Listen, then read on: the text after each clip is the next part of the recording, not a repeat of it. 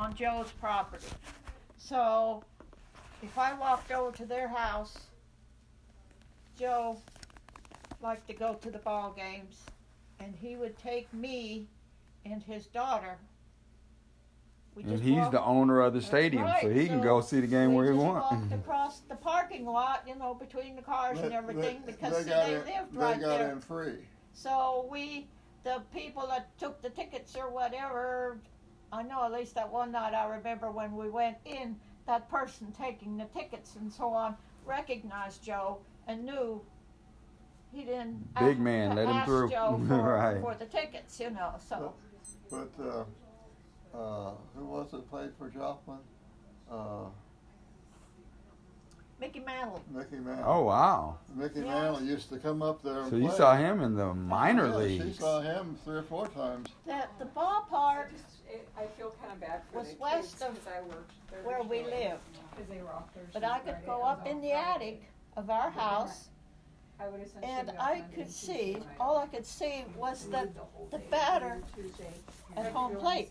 I could see the batter and the catcher, yeah. Couldn't see where he hit it, but you could tell when he hit it. See that. Yeah, and of course, if the ball went over the wall, then you could see them all running and so on. But I did get to see at least some of the game. Wow. But the cute part was there was a house behind the ballpark there. I think that was an old working over railroad car or whatever. But these people built themselves their own stadium up there. They had a flat roof on their garage, so they put steps up there and put seats up there. So they could have their own. Only like 2 feet from the fence and so on.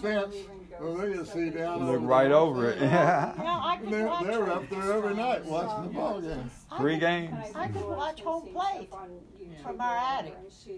See the guys swinging and so on and so forth, and scoring then from third base. I could see them coming in. So watch them slide I in. got to see some of it, but right. Unless they make it really. But anyway, just leave it lay over there. I'm sorry. You people are driving me nuts. You're going to put this. They're going to put this dude back in office. And I'm not newly aware of this, but the media is doing the exact same thing that they did to put him in office the first time. You put all this press on every little thing, and you're not doing anything to increase. Look, the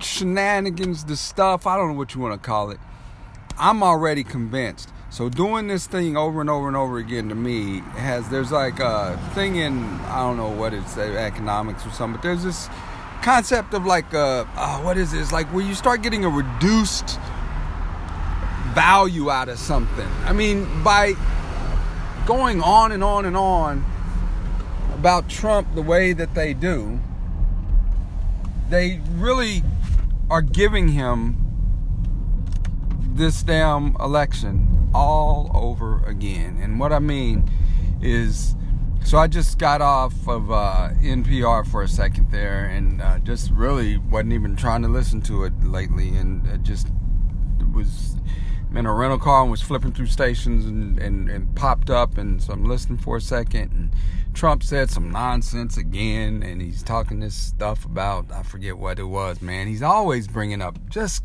craziness.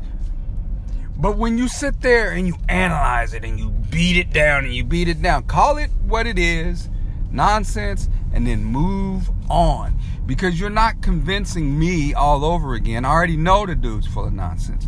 But you give fodder, or you give the enemy. That's not, I hate getting into that kind of terminology. But you give Trump and the people who support him and that stuff to the ammunition that they need to show that you're the one that's insane. I'm watching or listening to these guys talk about, well, for one thing, the tax cut that he brought up and he's talking about doing, and then it just goes away. So don't talk about it anymore. Because the more you talk about it, he says, I think I'm going to do a 10% tax cut. He's not. He can't. There's no, right? It's not happening. But to spend a bunch of time talking about how it's not going to happen, I don't want to say, you almost make it happen because you sit there and feed into his whole entire,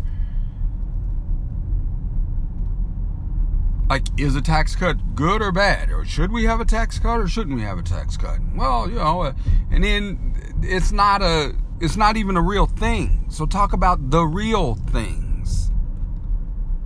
And then the thing he said, or that he's brought up lately, and this is one that just has reusable power for them, is this whole birthright citizenship.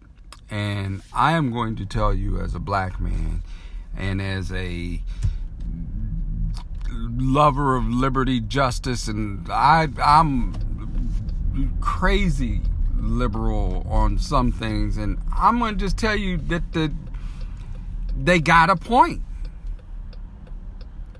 They just busted up the second one that I've heard of, the second report from credible news sources like the New York Times, take that how you want.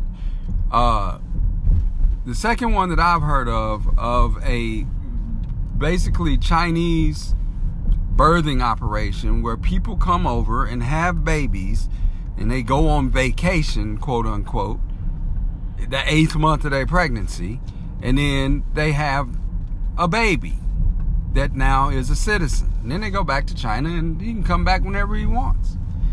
And I'm not, that's the functionality of it. That's just the way it works. If you were,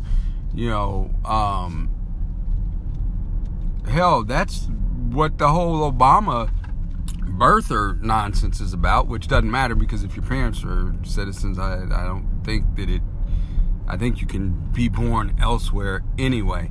But for their whole point, they're trying to be like, well, he wasn't born in this country, therefore he's not a citizen. Well, that's not true exactly. Like I said, if you're a couple of citizens and you go somewhere, it doesn't mean, oh my God, I can't bring my baby home ever. So just give it a rest with that. But let's look at the actual thing that we're talking about. The whys and the wherefores. And I'm driving and don't have them in front of me. So after the Civil War, you had your 13th, 14th, and 15th Amendments that came into being to address slavery and the end of the Civil War and how to go about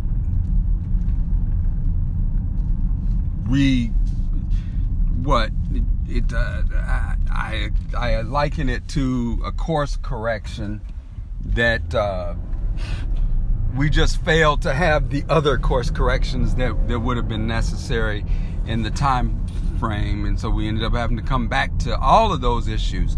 But anyway, so the question was, how are we going to deal with all these people that have been slaves? They've been born here and they're, like they addressed the citizenship question right out the gate in 1776 with regard to the presidency, right? It's like you have to be born in this country, and there's some exception so that it's clear that, there wasn't a country, but this is what we mean by the country. And so like Alexander Hamilton, not qualified or not able to become president, right? So that was never going to happen for him because he was born in Jamaica, not in the 13 colonies, or however that was factored in. But they did that with some consciousness that, okay, we're doing this, but we got to have some set. Now, when we come to the end of the Civil War, and what you have happen is, and this is just me trying to do an analysis. I'm going to quit trying to apologize to you knuckleheads, because I was watching Joe Rogan this morning, and he made a good point in his Netflix stand-up. Like, people are going to take what you say and not, you can't be all worried about what the hell how they're gonna take what you say out of context. You got to come at it with, like Gary Vee says, intention. You got to come at what you're doing with good intention. So screw all that. I'm coming at this with good intention. So let me get back before I fucking tangentialize myself out of this. So you got the 13th, 14th, and 15th Amendments to come in right after the Civil War to, like I said, try and do some course correction, okay? So, first off, they're not slaves anymore. So, anybody born in this country, and this is where we get this thing called grandfathered in, where, like,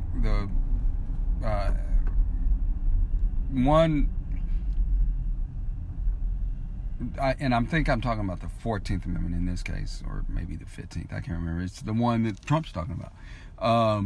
But anyway, it's like basically we got these folks. So, damn, I'm just bouncing around with this. So, 13, slavery's gone. That's the 13th Amendment. Slavery is no longer a thing, except for the case of imprisonment, right? So they did put the trap door that Kanye's talking about in there, but whatever. So that's 13. Then 14, I'm having trouble remembering. But what you got is the one that talks about the birthright citizenship, because you got basically people who are, these are things to deal with. How do you make these black people citizens? And so first off, you go, anybody who was born in this country or their grandfather was born in this country. I think that's how it went. But it's like, basically, if you came here from Kenya in 1869 or, after the Civil War, you could not just be a citizen by showing up. But if you were an quote-unquote African or African-American, you know what I'm saying, if you were black and you were born here, there's provision for you to gain citizenship. The thing about the being born is, and I got to go back and read it, so I'm kind of shooting from the hip, but the thing about it being born here is to affect the citizenship onto all of these black people. When the wording gets done, it doesn't exactly say that. It just says, you're born here. So they didn't carve out or protect that as a thing for the redress of the black chattel slavery. It just became a new policy.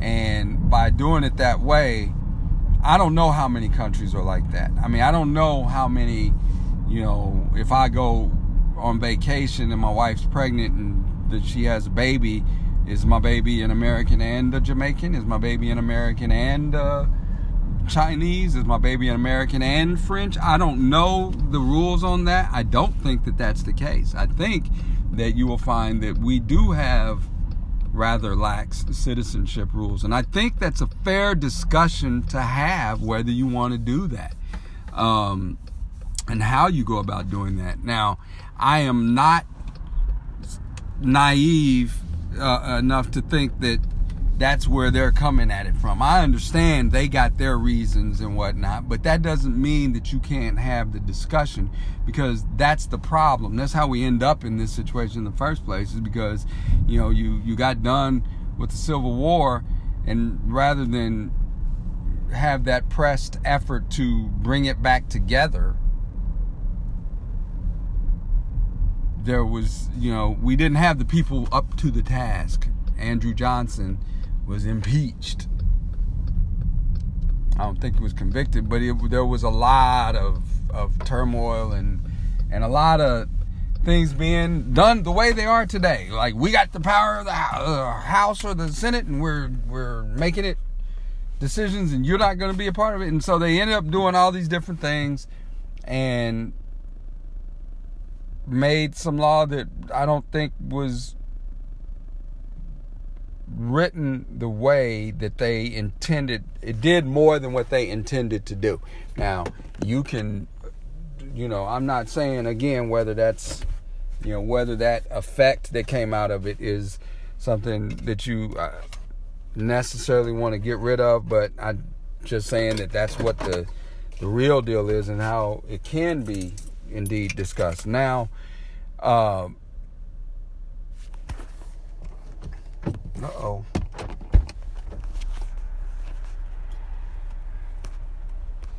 good morning.